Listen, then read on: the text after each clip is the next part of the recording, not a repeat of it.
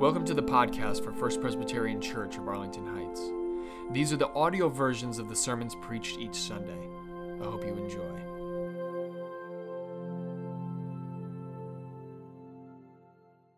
Our first scripture reading comes to us from 1 Corinthians chapter 9, verses 24 through 27. Do you not know that in a race the runners all compete, but only one receives the prize? Run in such a way that you may win it. Athletes exercise self-control in all things. They do it to receive a perishable wreath, but we an imperishable one. So I do not run aimlessly, nor do I box as though beating the air. But I punish my body and enslave it, so that after proclaiming to others, I myself should not be disqualified. The word of the Lord. Thanks be to God. Our second scripture reading today comes from Matthew chapter 7, verses 13 to 14. Jesus says, "Enter through the narrow gate, for the gate is wide and the road is easy that leads to destruction, and there are many who take it. For the gate is narrow and the road is hard that leads to life, and there are few who find it." This is the word of the Lord. Thanks be to God.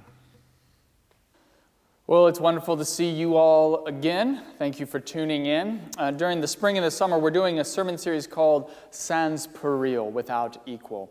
When someone or something is said to be sans pareil, what that means is that they are literally the best in the world, that they are a class above all the rest. And so each week during this sermon series, we're going to be looking at two people who are the best in their particular field. And we're not only going to examine their success, but we're going to look at the qualities and the characteristics that allowed them to rise to the top. And then we're going to view those qualities and characteristics through a biblical lens, and we're going to ask, how does God want us to use those qualities and characteristics so as to better our walk with God, to be better Christians, and to create God's kingdom here on earth? Last week, we talked about two of the greatest inventors of all time. This week, we're going to talk about two of the best sports legends to ever walk the face of the earth, Serena Williams and Michael Phelps. I'd like to begin this morning by talking about Michael Phelps, who was born on June 30th, 1985 in Baltimore, Maryland. He was the third of three children. He had two older sisters, and at the age of 9 in 1994, his parents divorced, and this was very, very hard on Michael in particular. It was hard on his whole family, and so his mother, Debbie, who was a middle school principal, really became the glue around which the family functioned.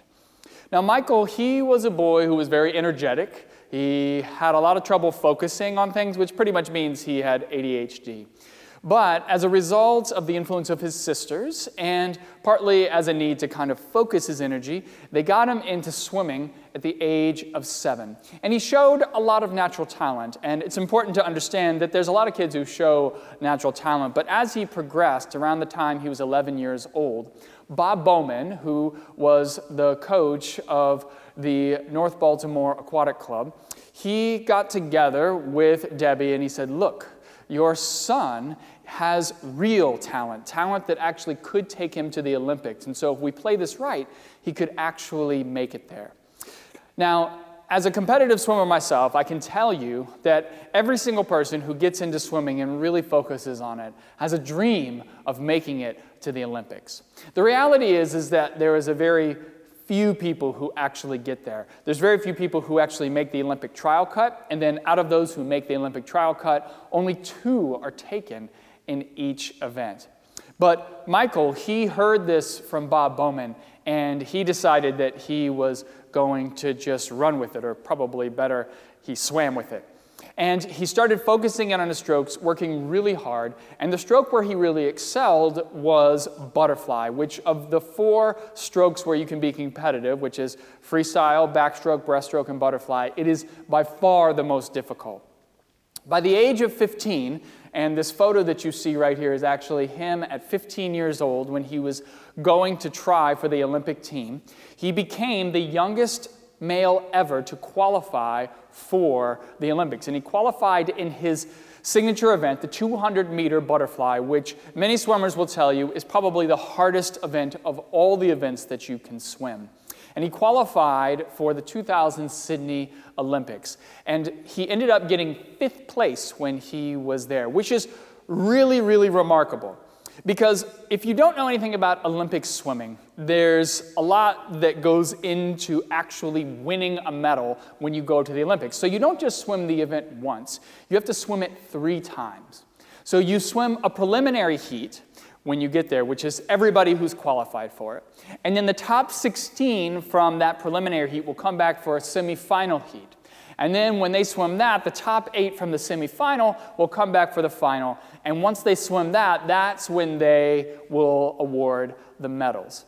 So in order for Michael Phelps to get 5th place, he had to be able to win or get to the top of the pack every single time he was swimming, to come back all times. So this is a lot for a 15-year-old to take on to himself. But he didn't seem to be too bothered by it, because 7 months later, at the 2001 World Championships, he ended up getting 1st place, 1st in the world, and he not only did that, he broke the world record in the 200-meter butterfly. And he is the youngest person at 15 years and 9 months to break a world record. Now from there, Michael Phelps set his eyes on Athens, which was the 2004 Olympics. And as he trained for this, he became a master of all the strokes. And so beyond butterfly, he started to do really well in what was known as the individual medley. So you can swim each of the individual strokes, but then there is an event where you swim all the strokes at once, and this is known as the IM. And so he had become very, very proficient at this. And so when he goes to the 2004 Athens Olympics, he doesn't get 5th place. Instead, he ends up winning 6 gold medals while he's there. He wins the 100 and 200-meter butterflies, and he wins the 200 and 400-meter individual medley. Now, in doing this, he set 3 Olympic records and 1 world record in the 400 IM. But the Olympics that everybody will remember with Michael Phelps is going to be 2008 when he went to Beijing. Because going to Beijing, he set out to do the impossible. He was going to attempt to win 8 gold medals in a single Olympics. No person had ever done this before, and many people believe that it was absolutely impossible for him to be able to do this. He was trying to break Mark Spitz's record of 7 gold medals in a single Olympics. He was going to swim 5 individual events and 3 relays.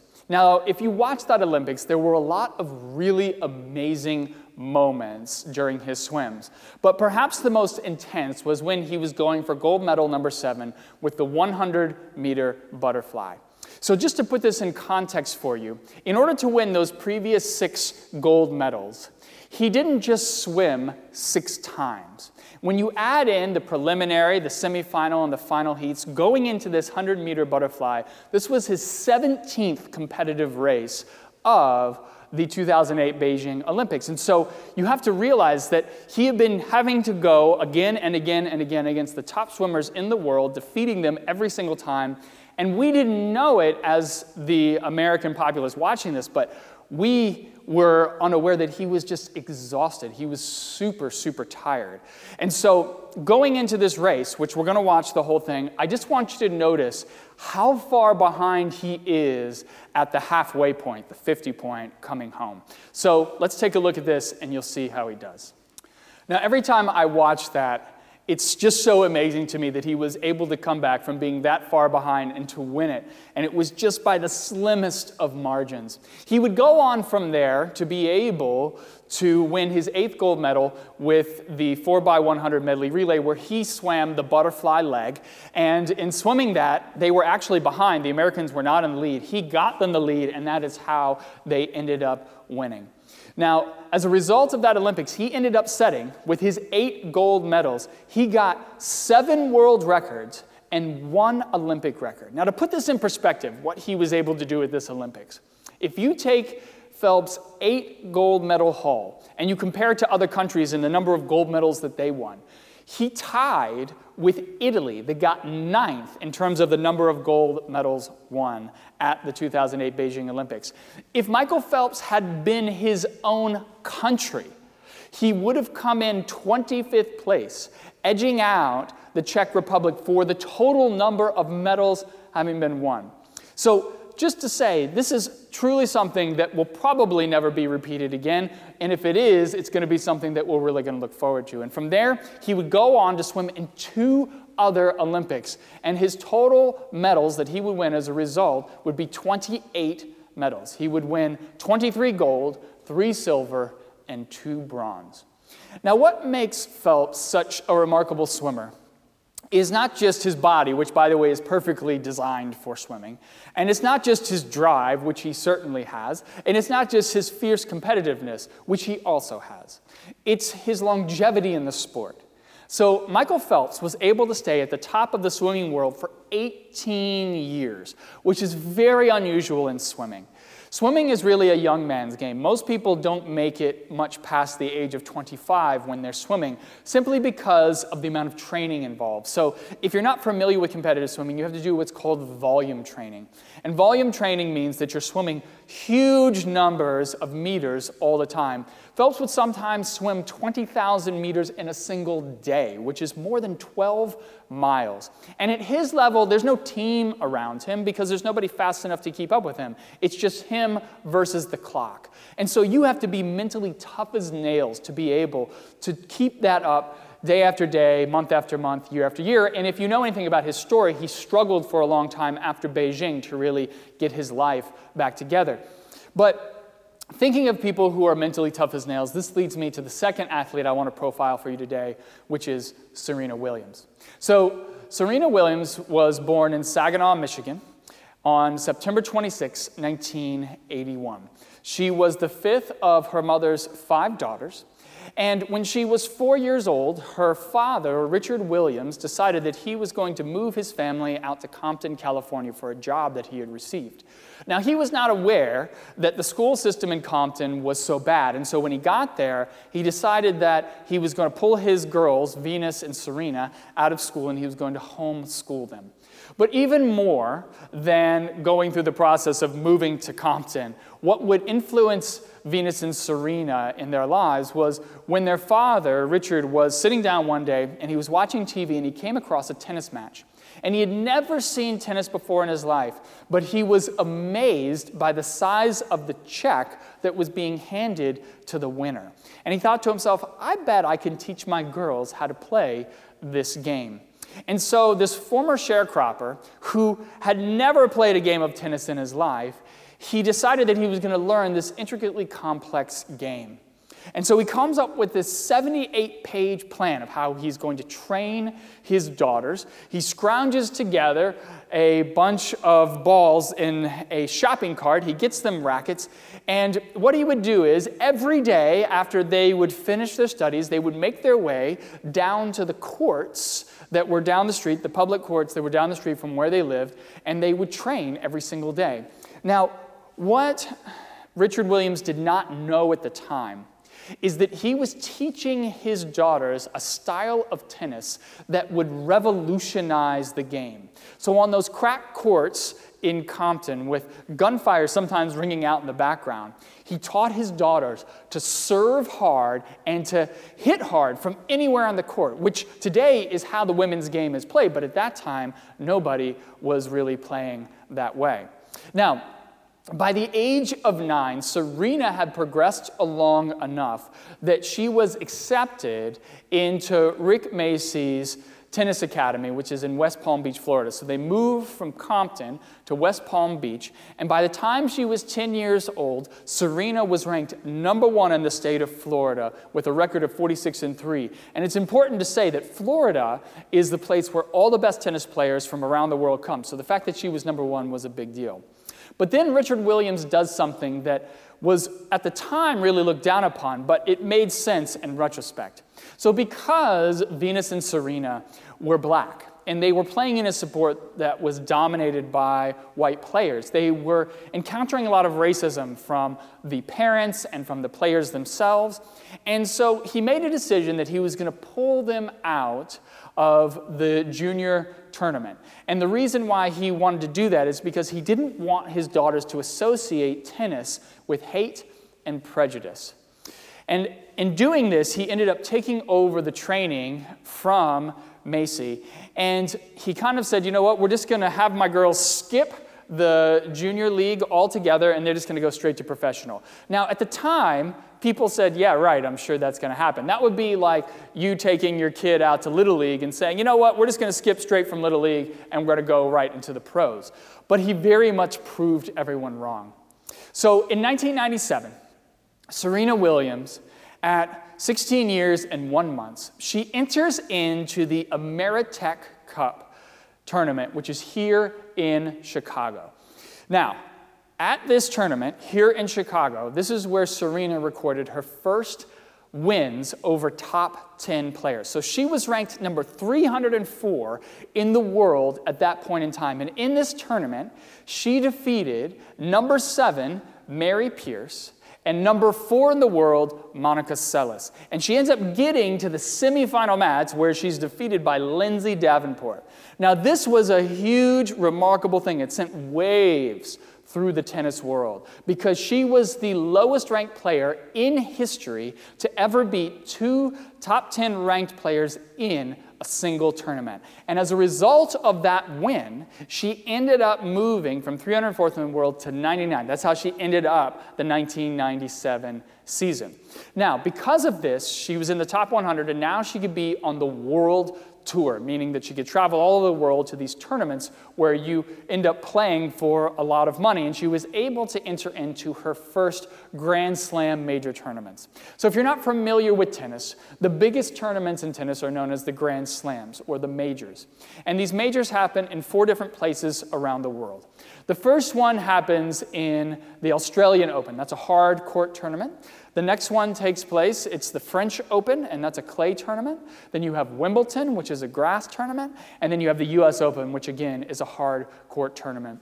The top 128 men and 128 women in the world are allowed to compete in these tournaments. And the reward is huge. If you win these tournaments, it's millions of dollars in prize money, and you get advertising from it, which is huge as well. And so this is a tournament which everybody wants to be a part of and everybody wants to win, but these are grueling tournaments. They're really, really hard to get through. So in order to win this tournament, you have to win 7 successive rounds, and every time you go through a round, you are facing harder and more difficult opponents.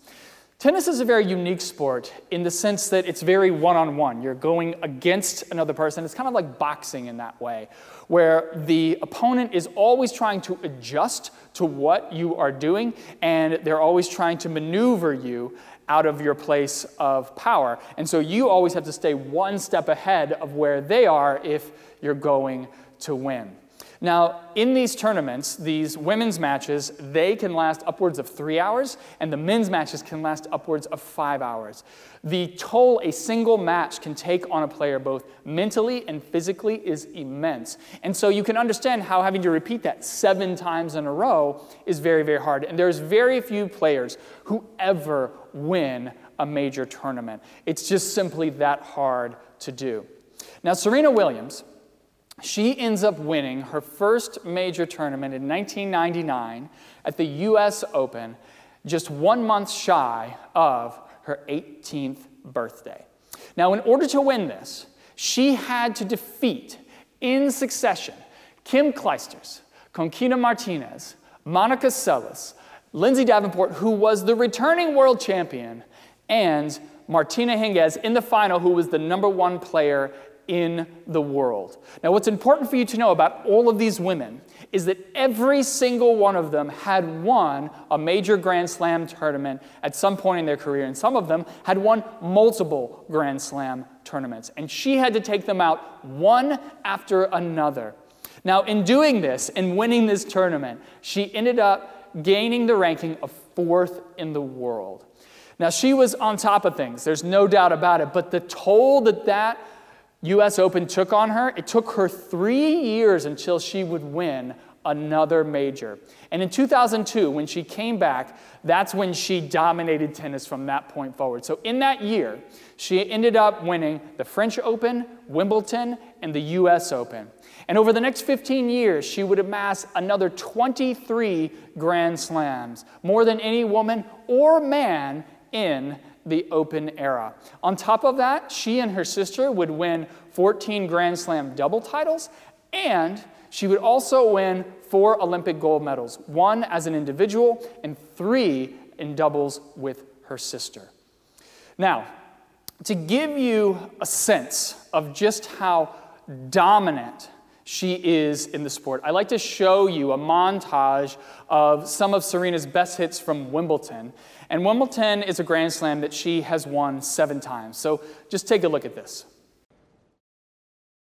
Now, clearly, what you can see from this is that the reason why she dominates is because of the power that she possesses. But powerful strokes alone are not enough to win at tennis. You have to be pinpoint accurate. You have to have really, really advanced reflexes to do that, like you saw when she knocked that ball back that was hit right at her, and she did it immediately. You also have to be willing to hunt down balls that seem impossible to get. You got to go at a full sprint and hit it back, and you saw that when she did that by hitting literally around the net to get it back in. And you not only have to do this once in a while, you have to do this hundreds of times, every match, over and over again. And so to be able to do that, it's really hard for players to do that consistently. And so very much like Michael Phelps, what has made Serena so dominant is that she has had longevity in the sport. At the age of 38, she is still one of the best women on the tour. She still, at any point in time, could win a major. And very much like Michael Phelps, she has this mental tenacity that whenever she faces an opponent, she's able to kind of size them up, break down their game, exploit their weaknesses to the point where they don't believe that it's possible to win against her. So what do these 2 legendary athletes have to teach us about Christianity? Well, what I find to be so interesting is that, yes, both of them have this amazing physical prowess. They're both built just specifically right for their sport. But it's their mental ability to perform under pressure again and again, which I find to be so amazing. No matter how difficult the circumstances, they will simply never give up. And in my mind, this is very similar to what we face as Christians. So in Christianity, once you become a Christian, Jesus expects us to live lives that are very different from ordinary people. In fact, the life that Jesus expects us to live is very difficult. It's not easy because Jesus expects us to rearrange our priorities. So unlike normal people who can have their self-interest front and center, as a Christian, we simply cannot do that. We have to lay our self-interest aside. We have to focus on the needs of other people. And in focusing on other people's needs, when we come across someone who is suffering, what that means is they have to be our top priority. We have to sacrifice what we have to get them back up on their feet. And that means we have to sacrifice our time, our money, our material possessions, whatever it takes for us to make sure that we're helping these people. And this is what Jesus means when he talks about in his scripture, that the gate is narrow and the road is hard that leads to life. This is something that we have to really appreciate, which is that the reason why the gate is narrow is because what he's asking us to do is very, very hard for many of us. And indeed, many people cannot do it. And so for Jesus, the good life, the godly life, is a hard life where you don't take the easy way out.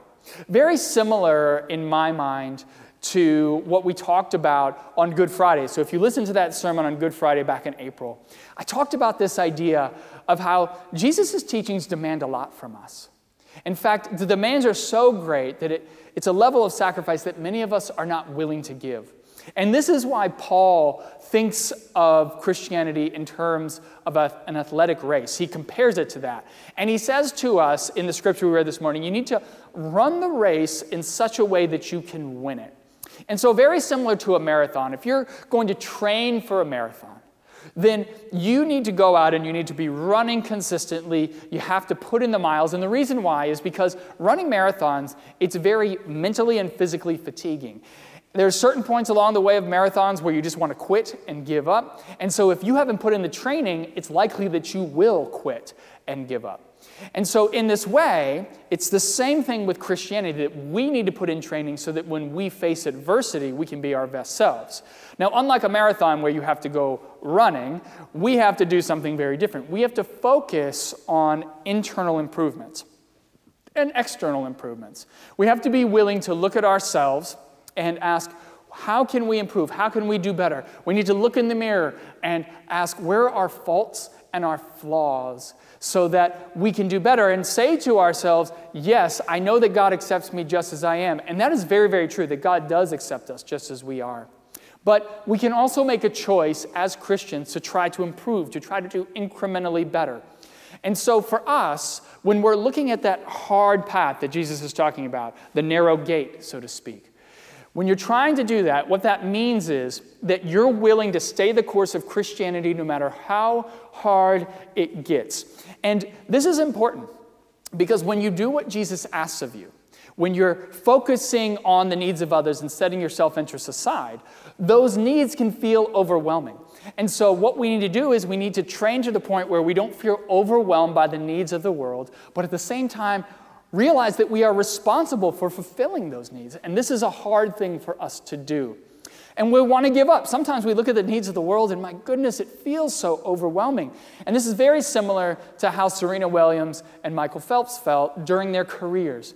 So both of them, at certain times, the work ahead of them was so great that they wanted to give up. They really wanted to quit. They were tired of doing what they were doing, but they are two of the best athletes in the world because they had this mental willingness, this focus that no matter what hardships life threw their way, they were never willing to give up. They were going to consistently keep working hard. They would come back to the tennis court, back to the pool, and they were always going to try again no matter what life circumstances they faced. And this is what we really need to do as Christians. So as Christians, we find ourselves in a position where we always have to try to do our best, that when we are faced with difficult circumstances in our lives and in the world around us, that we are always trying to improve ourselves and the world, regardless of how challenging Jesus' demands might feel for us. And right now, we are living in a time and place where the demands from Jesus, they feel very hard. Because we're living in a world that is in the middle of a lot of chaos. We're living in a world that is not only being affected by a pandemic and economic devastation, but we are also in a world, particularly in America, where we are dealing with a lot of historical injustice that has been levied against many minorities in this country, particularly black and brown individuals, who are now finding themselves in a place where they are speaking out and trying to say this cannot go on any longer. And we as Christians, we are faced with a hard reality, which is that if Jesus was here, he would tell us that we need to step up and help those who are struggling. The premise of this country is that everybody should be on a fair playing field. And the fact is, they're not. And we, as a predominantly white church, we need to do the work to ensure that we are leveling the playing field right here in our own backyard. And so you may have, earlier this week, read the letter that was sent from a member of our congregation, Floyd Mays. And Floyd, he told us a lot of different things that we can do to be able to try to help the black community here in this country.